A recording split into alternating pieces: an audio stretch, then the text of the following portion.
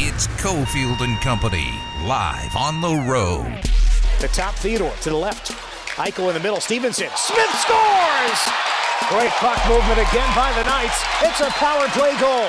5-3, Vegas. Riley Smith scores his second of the game. He's got 3 points today, and the Knights are back to a 2-goal lead. It's time for Cofield and Company with Steve Cofield on ESPN Las Vegas. All right, here we go. Tuesday, we're on location at Sierra Gold. It's Cofield and Company on Eastern, 9465 Eastern. Adam Hill is with us as well. We got a lot to get into with the Raiders because I'm not happy on a lot of fronts with what we're seeing from this Las Vegas team on and near the field. Adam Hill, how you doing, buddy? I'm good. I'm trying to still process everything that happened last night. A wild game both during and after. And I think we have a lot to talk about today, and it's also the start of hockey season. This is wild. Yes. I was going to say, if you thought that Golden Knights fans were a bit bitter, angry, in a bad mood after not making the playoffs, right? We're very spoiled here as a hockey market. Don't even compare it to the Raiders fans who are beside themselves.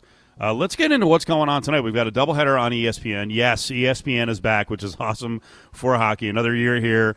They've got the Lightning and the Rangers starting up tonight on the broadcast team in the game between the Knights and the Kings, and that'll be on ESPN, is Brian Boucher. He's up with Cofield and Company to open the show here. How are you, sir?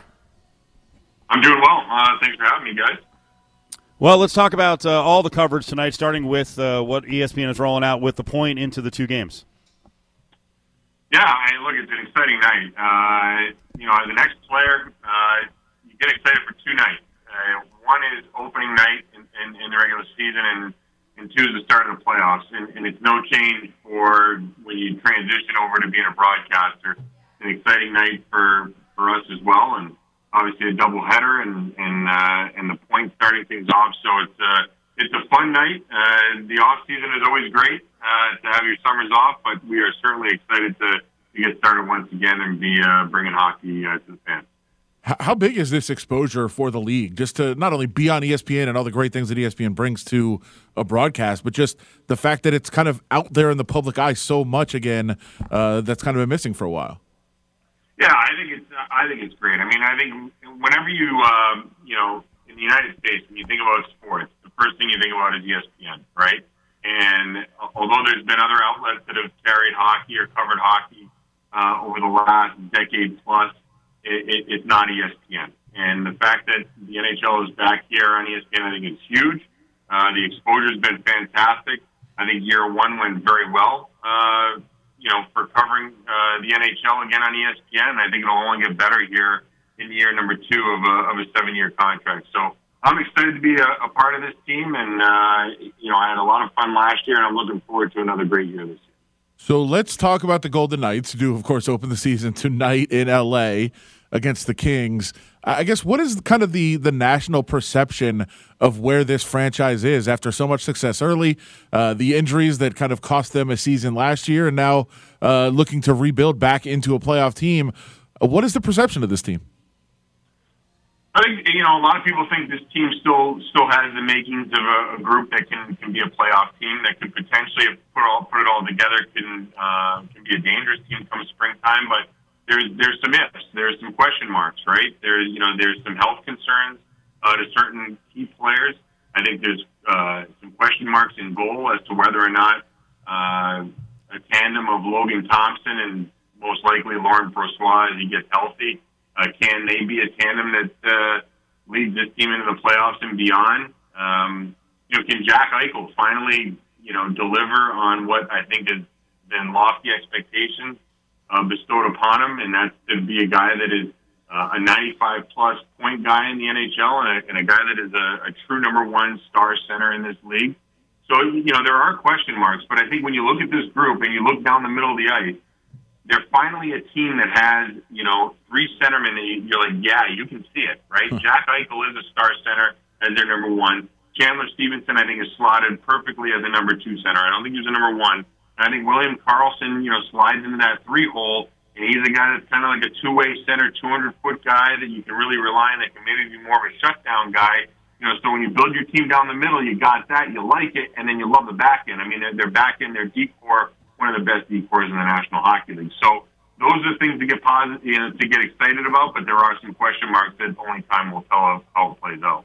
Brian Boucher from ESPN. Check out the broadcast tonight. Golden Knights playing the Kings. That's a big one. Doubleheader on ESPN tonight, which we are very much looking forward to see how this season goes with the injuries that the Knights dealt with last year. We expect them to be healthier. I mean, you never know what you can count on in terms of health, but you would expect a little bit of more favorable situations in terms of the health of the Golden Knights. The question marks certainly are with the team, but I want to get into something you talked about with the goaltending situation. Obviously, there are some question marks about how these guys, Logan Thompson, Laurent Brossoit, when he's healthy, Adin Hill, how they can hold up for a full season, if they can carry a team to the playoffs. But what we've been told is that this is a very favorable system for goaltenders. So first, I just wanted to ask, how important is a system for goaltenders? Like, a lot of people just say, hey, just stop the puck. But systems matter to goaltenders too, right? Oh, they're huge. I mean, first of all, sorry for any technical difficulties I had with the connection there. But it's huge. I mean, when you're a goaltender and you can play in a system that is very predictable, that you know where the shots will be coming from, that takes 50% of the problems out of the way. And I think the system that they played under in Pete DeBoer, they wanted to be aggressive. They wanted to play more of a man-on-man. And when you play on your toes and you have your legs, that system can be very effective. But when there's breakdowns, there are breakdowns, and you can give up a real a lot of quality. And I think that can be a difficult system for goaltenders to play in. Under this system with Bruce Cassidy, more of a zone defense. You're going to keep everything in front of you. I think the biggest challenge for the goaltenders is going to be that they're going to have to fight through some traffic on some point shots that are coming from the outside. And sometimes those shots, they're seeing eye shots and they can get through. But for the most part, that's pretty much what you're going to be dealing with.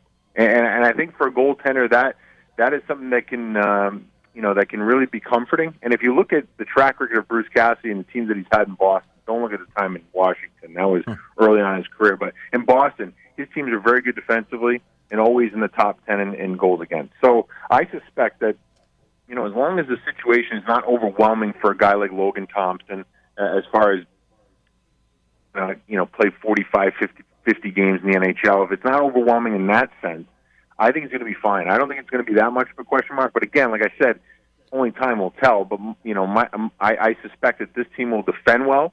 I think they'll protect their goaltenders. And I think there'll be a team that's right there knocking on a door for a playoff spot come springtime. You did mention Jack Eichel. You talked about the centers for this team, but I just want to specifically focus on Jack Eichel for a minute because I think Vegas fans got introduced to him last year, but they didn't see the real him. He'd been out for a long time. He was just working his way back to health. How good is Jack Eichel? I think Jack Eichel's a star. I mean, we think of Nathan McKinnon and Connor McDavid and Austin Matthews as the top three centermen in the National Hockey League, and rightly so. I think Jack Eichel is, knocking on that door of being close to those guys, maybe a tier underneath those guys, but still, those guys are outstanding players, like the top of the top. So if Jack Eichel is just a notch underneath that, it's still a very high-end number one center on your team. And you think about this Vegas franchise, they've had a group of guys that, were cast-offs from other teams and had a chip on their shoulder, but they've always lacked that number one star center. Jack Eichel is that. Jack Eichel is a guy that he can push on 95 to 100 points. He can be a power play guy. He can be a puck possession guy. He can carry pucks into the zone under control so that they can play more of a puck possession game. I think for Eichel, it's been a frustrating go to his NHL career just because of the fact that he was in Buffalo and a franchise that was really rebuilding, and then the injuries started. This is going to be a fresh start, a good clean off season for him where he's able to train the way he wanted to. And I think with a new coach, a new approach, I think this team is hungry. I think these players on this Vegas Golden Knights team recognize a big opportunity here to kind of they want to prove some people wrong. And I think at the top of that list is a guy like Jack Eichel. I think he's a guy that has a lot to prove, and I think he's going to have a huge year for this Golden Knights team. Last guy I wanted to ask about is Phil Kessel, obviously a popular kind of charismatic type of a player. Does he still have anything left in the tank? He does, and I'll tell you where he's going to help you. I mean, everybody talks about the power play and the inefficiency of the power play last year for this Vegas Golden Knights team. Eichel's going to be a big part of their first unit, but I think that second unit, they're going to score more goals than people think with this team, and Kessel is going to be a big part of it because, yeah, he can shoot the puck, he can rip it, he's got 399 goals, but he's an underrated passer. And I think on that second unit, he's going to be a guy that's threading the needle cross seam to Jonathan Marchessault, or finding Carlson in the bumper, or finding Pietrangelo up top, so that second unit can be as dangerous as the top unit. So I think for Kessel, look, he's been in Arizona where their team was atrocious the last 3 years, and maybe he lost a little bit of juice as far as showing up to the rink. I don't think that's going to be the case. I think he's excited to play here in Vegas. I still think he has some game in him, and not just taking up minutes just so that he can get the Iron Man streak. I think he's going to put up some points with this Golden Knights team. I think he's going to do it a lot on the second power play unit. 7 o'clock tonight. Game goes down, Kings and VGK. Bob Wischusen on the call, along with Brian Leah Hextall as well, and, of course, the studio team wrapping around and covering in between the periods with Steve Levy and Mark Messier and Chris Chelios. Brian, thank you so much. We appreciate it. All right, guys, enjoy the game. Thanks. We will. There he is, Brian Boucher, on the call of the game. When we come back, we'll break down all of the big stories. I take a big side. Big stories out of the Raiders game, the 2-point call, Davante Adams knocking someone down at the stadium, and, of course, the officials. Follow the guys on Twitter at Steve Cofield and at Adam Hill LVRJ, or tweet the show at Cofield & Co. Is the momentum's getting on our side, and then just get our jugulars ripped out because the ref, it's ignorance. The ref number 51 shouldn't even be able to wear a zebra jersey ever again. He shouldn't even be able to work a Foot Locker. You're listening to Cofield & Company on ESPN Las Vegas. Yeah, it was an old clip of Travis Kelce complaining about the officials and Carl Cheffers, but it applies to last night. Clearly, players aren't supposed to speak like that, but both sides were completely annoyed. We'll get to that in 15 minutes. Adam Hill, Steve Cofield, Sierra Gold on Eastern. We're getting ready for the opening of the Golden Knights season. We're going to give away a pair of tickets to a future VGK home game before 7 o'clock, so come on down. Enjoy all the great specials here. They've got their hockey specials rolling out at all PT's locations. Are we up to 70 yet? 60 plus. Food specials like the Animal Tots for $4. Good buys on tenders and fries, pretzel dog and fries, chicken empanadas, and also bucket specials, $2 off micheladas and pints of Modelo.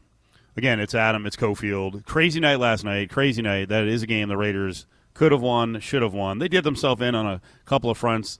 I think they got screwed big time by the officials. But, Adam, let's start out by talking about the 2-point conversion because I know you're really strong in these decisions. Whether that's truly analytics or not, we can get into. But let's roll right out with what Josh McDaniels said.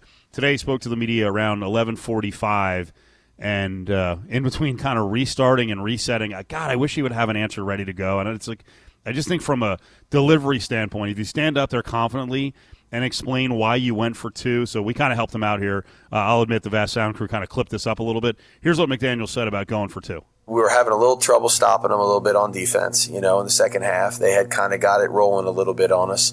Just felt like if we could score, and again, we happened to score a little quicker than maybe I was thinking or hoping we would. We had kind of already decided that we were probably going to do that, when we went out there on the field to begin the possession. If you gain possession of the lead at that point, it forces them to potentially try to get into field goal range or score a little bit quicker, because they're behind. Do you get it? So that was a 2-pointer. They're down 30-29.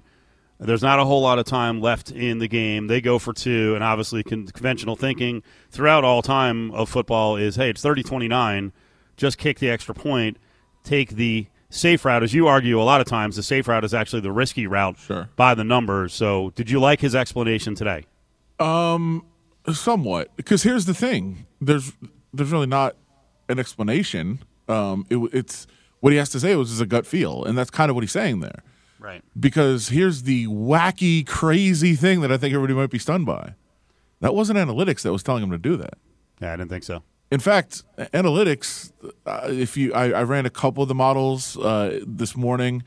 Most of them say slightly like by 0.2 percentage points to kick the extra point?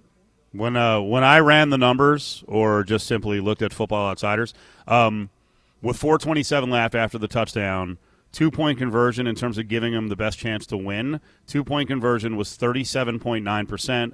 Point after, just go traditional, 36.3%. So really no difference. No, and that's when, and people, a lot of times when people are like, what about old-fashioned feel? And yeah, like that's what that is. When the analytics are kind of even and split, that's when you go with your feel, and that's what he did. He went with the feel. You know, here's the wackiest, craziest part of this whole discussion. It worked. It worked. They didn't get it, but by kicking an extra point, what is your ultimate? Like I saw people say this last night. If they just would have kicked the extra point, they would have gone to overtime. First of all, you don't know that. The Chiefs would have played that differently. They probably would have been definitely would have been more aggressive. They didn't even throw a pass beyond the line of scrimmage on their drive because they were ahead. They were just trying to kill the clock. They weren't aggressive. They most likely would have gone and scored. But let's ignore that. Let's just say that what is the ultimate goal if you go to overtime, which is what people are talking about, right? You could have gone to overtime. The ultimate goal in overtime is to have the ball with a chance to win with a field goal, right? Isn't that the ultimate goal that you want in overtime?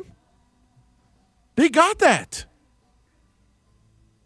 They had the ball with a chance to win with the field goal. That's what they got. Much better. Like in overtime, you have to rely on a coin toss, probably getting a stop, or needing a touchdown if you get the ball first. Like there's all these factors that go into overtime, which is why you try to avoid overtime in the first place. But there's all these factors that go into an overtime situation. Ultimately, all you can ask for in overtime is to have the ball with a chance to kick a field goal to win the game. That's the ultimate goal. And they got that.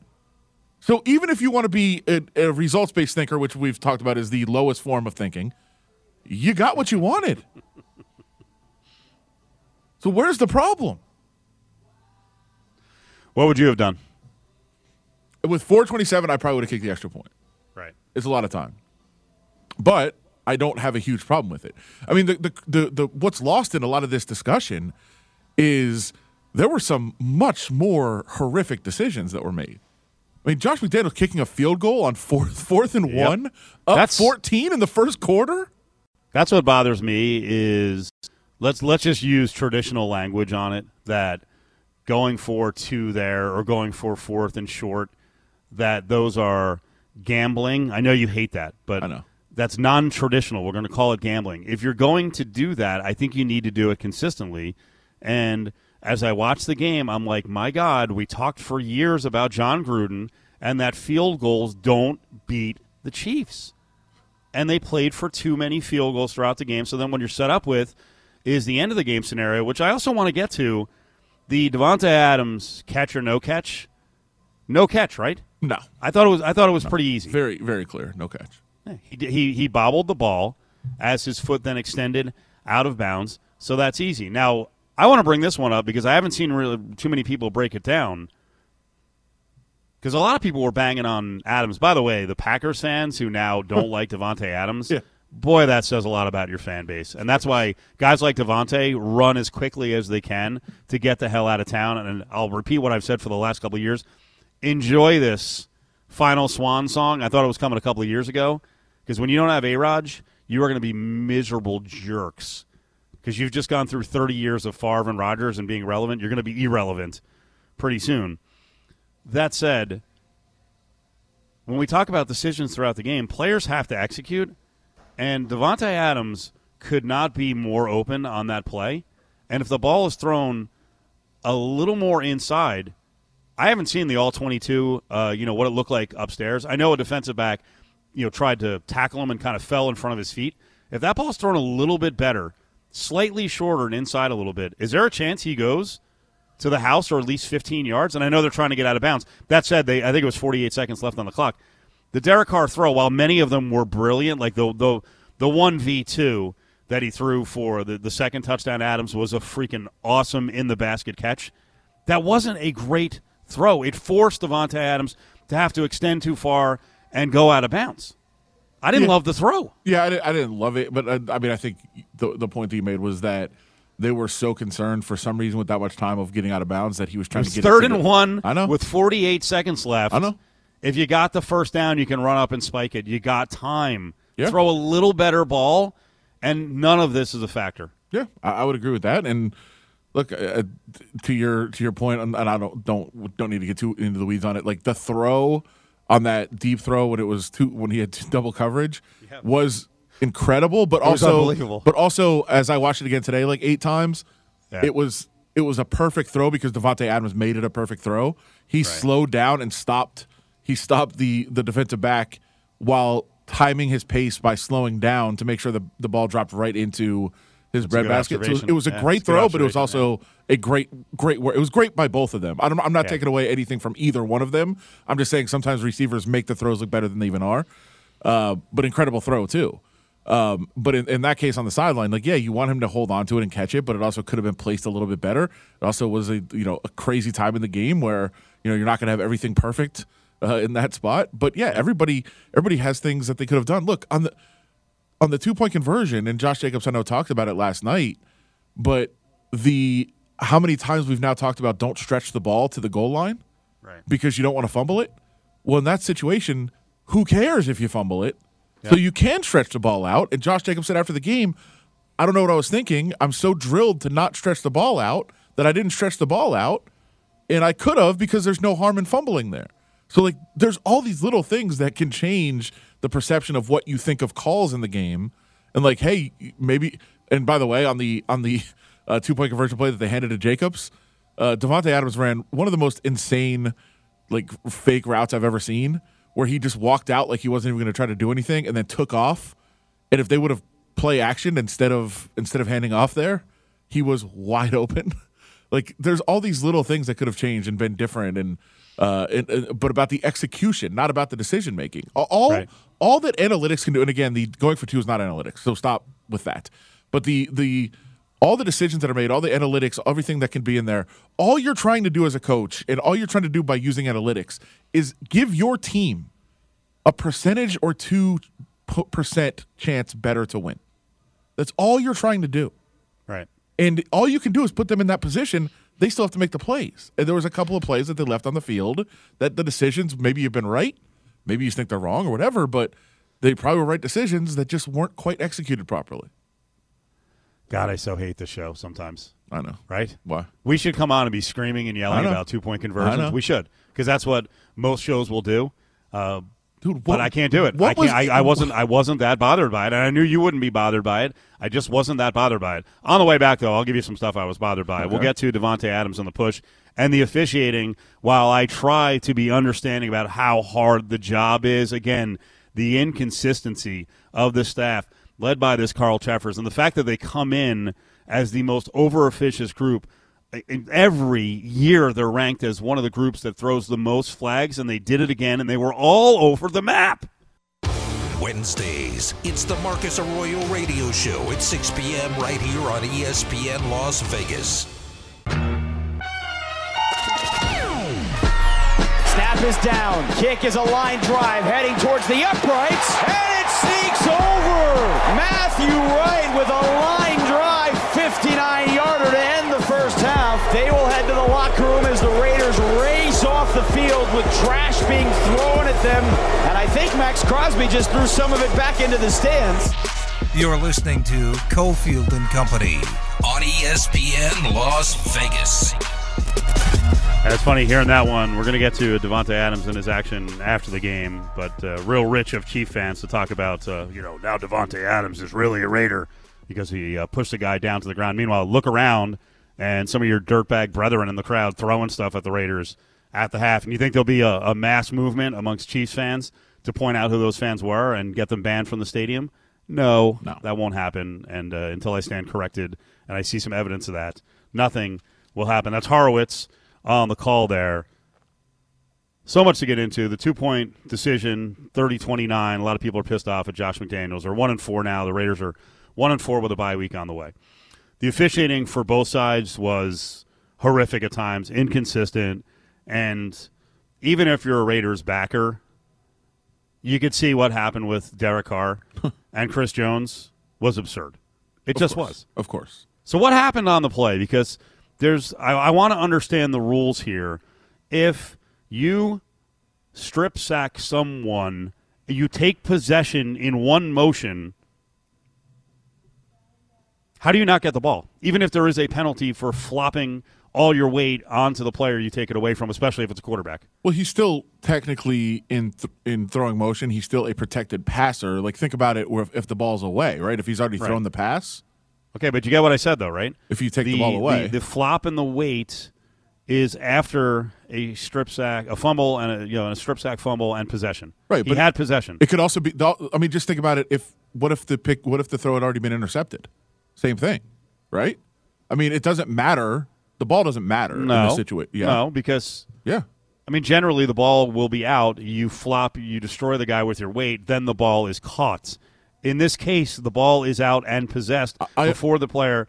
Now, again, that might be the rule, that it's all one continuous play, and if a foul happens on the play, I mean, look, then the foul supersedes everything. You're thinking of interception down the field. Like, what if the guy throws the pass, it's intercepted by the defensive lineman, and you hit him and fall on him? It's still roughing the passer. It's still there. Like, okay, that didn't happen. So let's talk about a fumble, possessing a fumble. Like, if we know the rule, and we'll ask Miles Simmons later on if that's the rule, then I can deal with it. Well, and I guess the bigger thing here there's not a specific rule on that. That's why. While the rule is, while the guy is still a passer, which he still is because the throwing motion is not completed, he hasn't converted to being a tackler yet. Right. He's still a passer, so it's the same as it would be with an interception. That's how the rule is. So it sucks. But here's the thing: he didn't put his body weight on him. He braced it, which is something they're supposed to look for. That he put his left hand down to brace it. Put his left hand down, yeah. So he braced it, and it's obviously a ridiculous call, but if he hadn't braced it, it probably should have been called still roughing the passer, but it wasn't. Right. He did. He did try to brace it. It's silly that that's a penalty. Now, there is language in the rule that says that to be a foul, it has to be something that is not part of the play. Because there was something brought up yesterday. Let's say Carr would have fumbled at his feet, right? The ball drops to his feet. Now, you're a defensive player that dives on the ball to try to get the fumble. Right. Are you going low on the quarterback? Right. So there is kind of language in there to offset that, where it's like, hey, if you're trying to recover a fumble, it doesn't say that specifically. What it says is not part of a football play. But if you're trying to recover a fumble and you hit the quarterback low, is that still roughing? I don't think they would call it, but technically maybe it should be. The bottom line is they need to change it. They need to be able to look at it. They need to make these decisions. And as I've said, look, they clearly went into makeup call mode. Totally. And if you're a Raiders fan whose reaction to the bad call was, oh, well, things happen, you can't complain anymore. Right. You're done. You're out. That's why I say this all the time. People think it's so dumb, and I know you've scoffed at it. You should be just as outraged. When a call goes your way, that's a bad call. Be outraged about that. Don't celebrate and be like, ha, that's how it goes. That's how the game is. Because you have no right to say anything then. I think I want to throw a flag on you claiming that I've scoffed at it. I think I've scoffed at your delivery. Sure. Because you turn it, you get that whole, oh, well. Crazy fan. But that's what people were saying. I saw it all over Twitter last night. Terrible call. It's obviously a terrible call. And then Raiders fans are like, oh, well, that's what happens. Deal with it. Like, okay, you deal with it now because you got screwed. So deal with it. Then what happens? Because Adam did call it. He's like, watch the rest of the game. What was it, a Hollins? The Hollins OPI, yeah. He said, but expect several more calls to go against the Raiders in the second half. The refs almost certainly heard from the league about how badly they screwed up during the first half. They had heard from the league during the halftime intermission. Do you actually believe that someone from the league comes to them and are like, that was a terrible first half. We're not telling you what to do, but that was bad. No, but I think they shouldn't do that. That's NBA. That's Stern's NBA. They might not say, hey, even it out, but I think they show them the call. Oh boy. And say, look, here's why the fans are mad. Here's what's going on. You screwed this up. You gave the Raiders a 10-point swing in their favor. And Cheffers was like crying, weeping, all broken up on Mike trying to make calls later in the game. It was bad. And just by the way, booed. They even. I'm trying to think. Maybe they got a holding call against the Raiders. They got some kind of call late.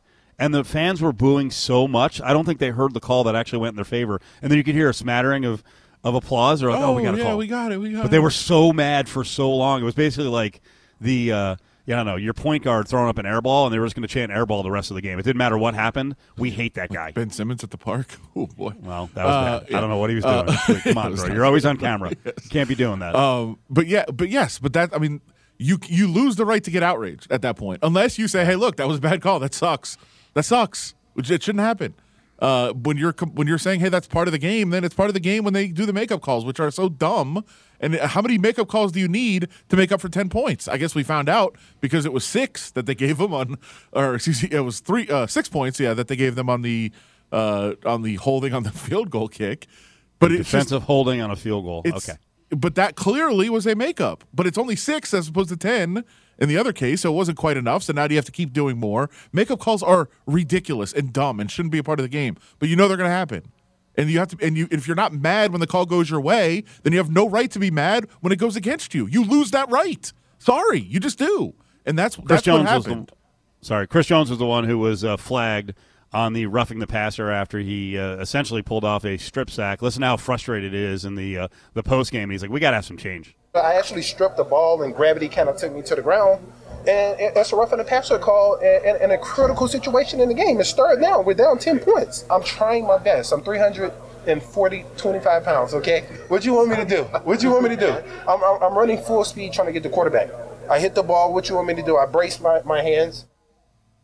Does he have a weight clause? He noticed he screwed up there. He's like, I'm 340, 25. Don't tell the trainers and the bosses. 25, 325. Well, I don't want to. There's actually a rule: if you're over 330, then it's automatically roughing if you fall on the quarterback. So he wanted to make sure that was the case. Official with the officials. But yeah. I believe it was 8 straight penalties on the Raiders after that. And then the one they threw on the Chiefs was the one where his voice cracked, where he comes on the mic. He's like, "There's no foul for holding. We're not going to do that. We're going to pick up the flag. There's no call for holding. Sorry. He just didn't want things thrown at him." Want the skinny on UNLV football? Listen to the weekly UNLV All Access podcast with Cofield and Caleb Herring. A new episode drops each Thursday morning at UNLV All Access on Twitter. Play action, Mahomes dumps it through to the end zone. It's caught by Kelsey again. Grabs it all alone. Tosses it to the sideline. His 4th touchdown of the night. And the Chiefs' lead extends to 7, 30-23. Now back to Cofield and Company on ESPN Las Vegas. Hockey tonight. We're going to be Sierra Gold. We're here right now. We're doing the live show on Eastern. Remember the old T-Birds location? Yeah, on Eastern, right near Serene. Sierra Gold. Food and beers start as low as $4. Ton of specials all year long for hockey, and then we've also got Golden Knights tickets for a home game coming up. Also, going to give away some Sierra Gold gift cards, but get here before 7 o'clock. The puck drops at 7. We're on until 6 o'clock. It's Adam and Steve. Let's talk a little more about the game last night from the Chiefs side of things, and I'm gonna let Will Shields kind of direct where this conversation goes, because I think there's a lot of different things we can talk about. Will Shields, one of the all-time great linemen for the Chiefs, is up with Cofield and Company here in Vegas. How are you, sir? I'm doing good, man. How are you? Not that happy. We're not Raiders fans, but it was a weird game last night, and I think there's a lot of Chiefs fans who I'm sure they're happy they won, but they're probably angry. What'd you give me the biggest talking point you got out of the game last night? You know, I think the biggest talking point is the simple fact that you start it's start to finish, and that's one thing about it is if you're going to come out and do certain things, you make sure you finish it. And I think a lot of teams are having that problem of being able to, finish the game off the way they start, and it's sort of like they go in the lull. And that's from both sides. I think, Kansas City started a little slower. They weren't sure what was going to happen, sort of got hit in the mouth. And then, after that, they sort of woke up and did well and finished the game off stronger than when they started. So it was one of those cat and mouse things, and I think, the Raiders have had a hard time finishing the game off, and I think that's one of those things that's tough on both sides. Of course, we're happy to get the win. It was a tough one and an ugly one, but you end up with the W. It's always a good thing. I guess when you talk about end of game situations, as a player, how much of that is what you do, and how much of it is somewhat fluky. Last year we didn't think the Raiders were that good of a team, but they went 7-1 in close games, somehow found a way to be on the right side every week. This year they seem like they are pretty good, but they're all going against them. They're 0-4 in close games. So, what can you do in that situation, or is it just kind of there's some luck element to it at the end? There's a little luck in there, but it's also a mentality of, your playmakers make plays when it has to happen. And I think right now, just like, at the end of the game, you had two guys that were really trying to make a play, and it ends up being in the wrong places at the wrong time. And that comes with continuity and trusting that, hey, if it's meant to go to a specific person, let that person do what they need to do. And I think that's the hard part of just, hey, let me get the ball to the person that's supposed to get it, get out of the way, let them do what they're going to do, especially when you're pushing really hard. You're trying really hard to make some things happen. And that's always a tough thing instead of just letting it come to you organically also. So last night, I guess, as you probably check out the offensive line like I do, maybe more than others.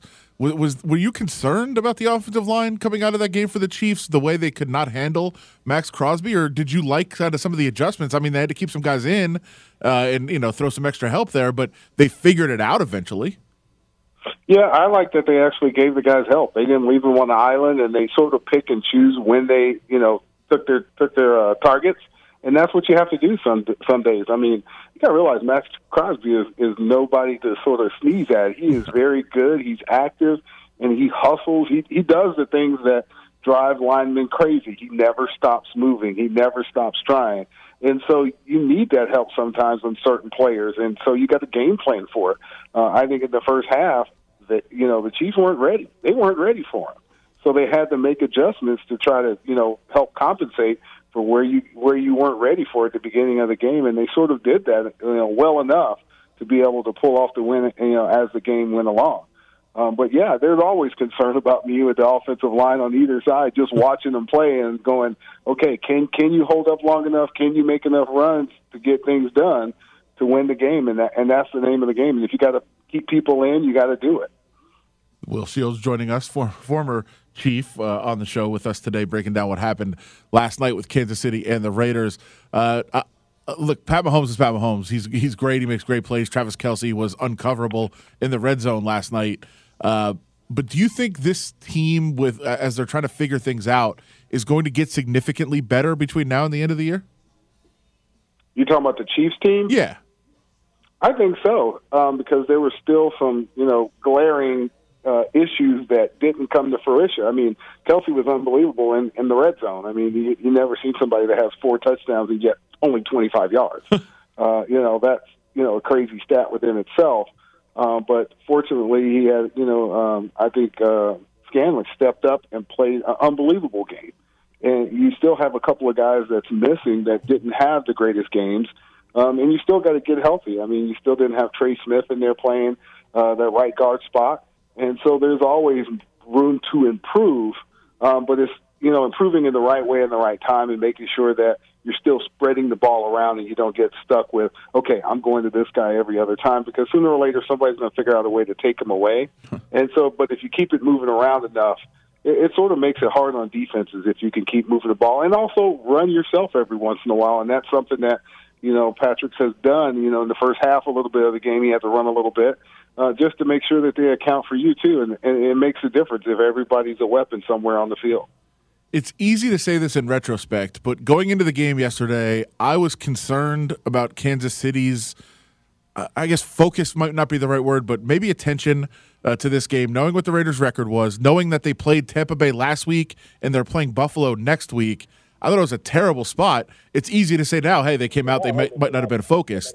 Is that a real thing in the NFL? I mean, is there times where you just don't have that maybe same intensity because you have situations where, hey, big game last week, big game next week, maybe we're not all there this week? Well, you do have the ebb and flow. I mean, you get up for one game and you're like over the top of the moon and you're going 1,000,000 miles an hour and everything clicks. The next week you could still feel 1,000,000 miles an hour and everything is terrible, because of what they're doing to you and what happens. My big concern for the game on Monday night was how much Jacobs we were going to get, and can we hold up long enough to stop it and slow it down between him and Adams, I knew that there was going to be, a tough thing to do, but also on the other side of, what things were going to be there defensively. And it showed up in the first half for sure.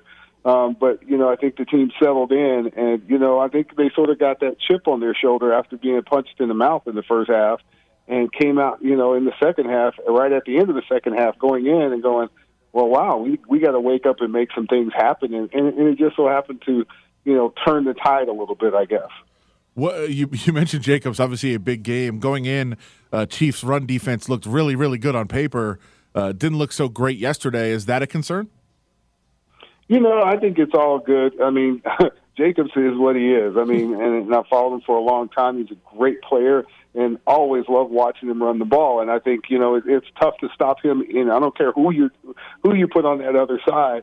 When your line is clicking and he's running the way he was last night, it's going to be tough to stop him. So, they say it's feast or famine, that kind of thing. But, no, you just sort of manage it.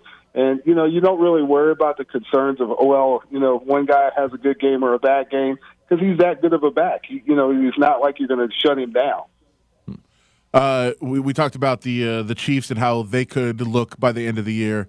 Getting a look at the Raiders, how good do you think this team is, and how much potential do they have? Even though they're 1-4, they do have a softer part of the schedule coming up. Does this team still have a chance to get where they want to go? They do. Their record doesn't show how good they really are. Yeah. It's just sort of settling in and understanding that the pieces that you have, just let them do what they do and not try to force certain things or make other things happen. And, live by what you know. Run the ball a little bit here and there, play action here and there, get your one-on-one shots, take your shots and make things go. And, and leave it at that and not try to do anything extra or anything over the top to make anything spectacular because you got the athletes to do it. I think one of the keys is getting Waller healthy. Getting him back healthy and on the field because he's that guy in the middle that can make things happen. That could make you now another troubled area between him and the other wideouts that you got that the Raiders have. So, Will Shields, great stuff for sure. We got about a minute left. All eyes on Kansas City this week. What happens, Bills and Chiefs? I think it's going to be, one of those tough games. As they say, we hope everybody shows up so that we can have another barn burner like they did last week. But watching the Bills play last weekend, man, they're on fire. They're getting healthy at the right time.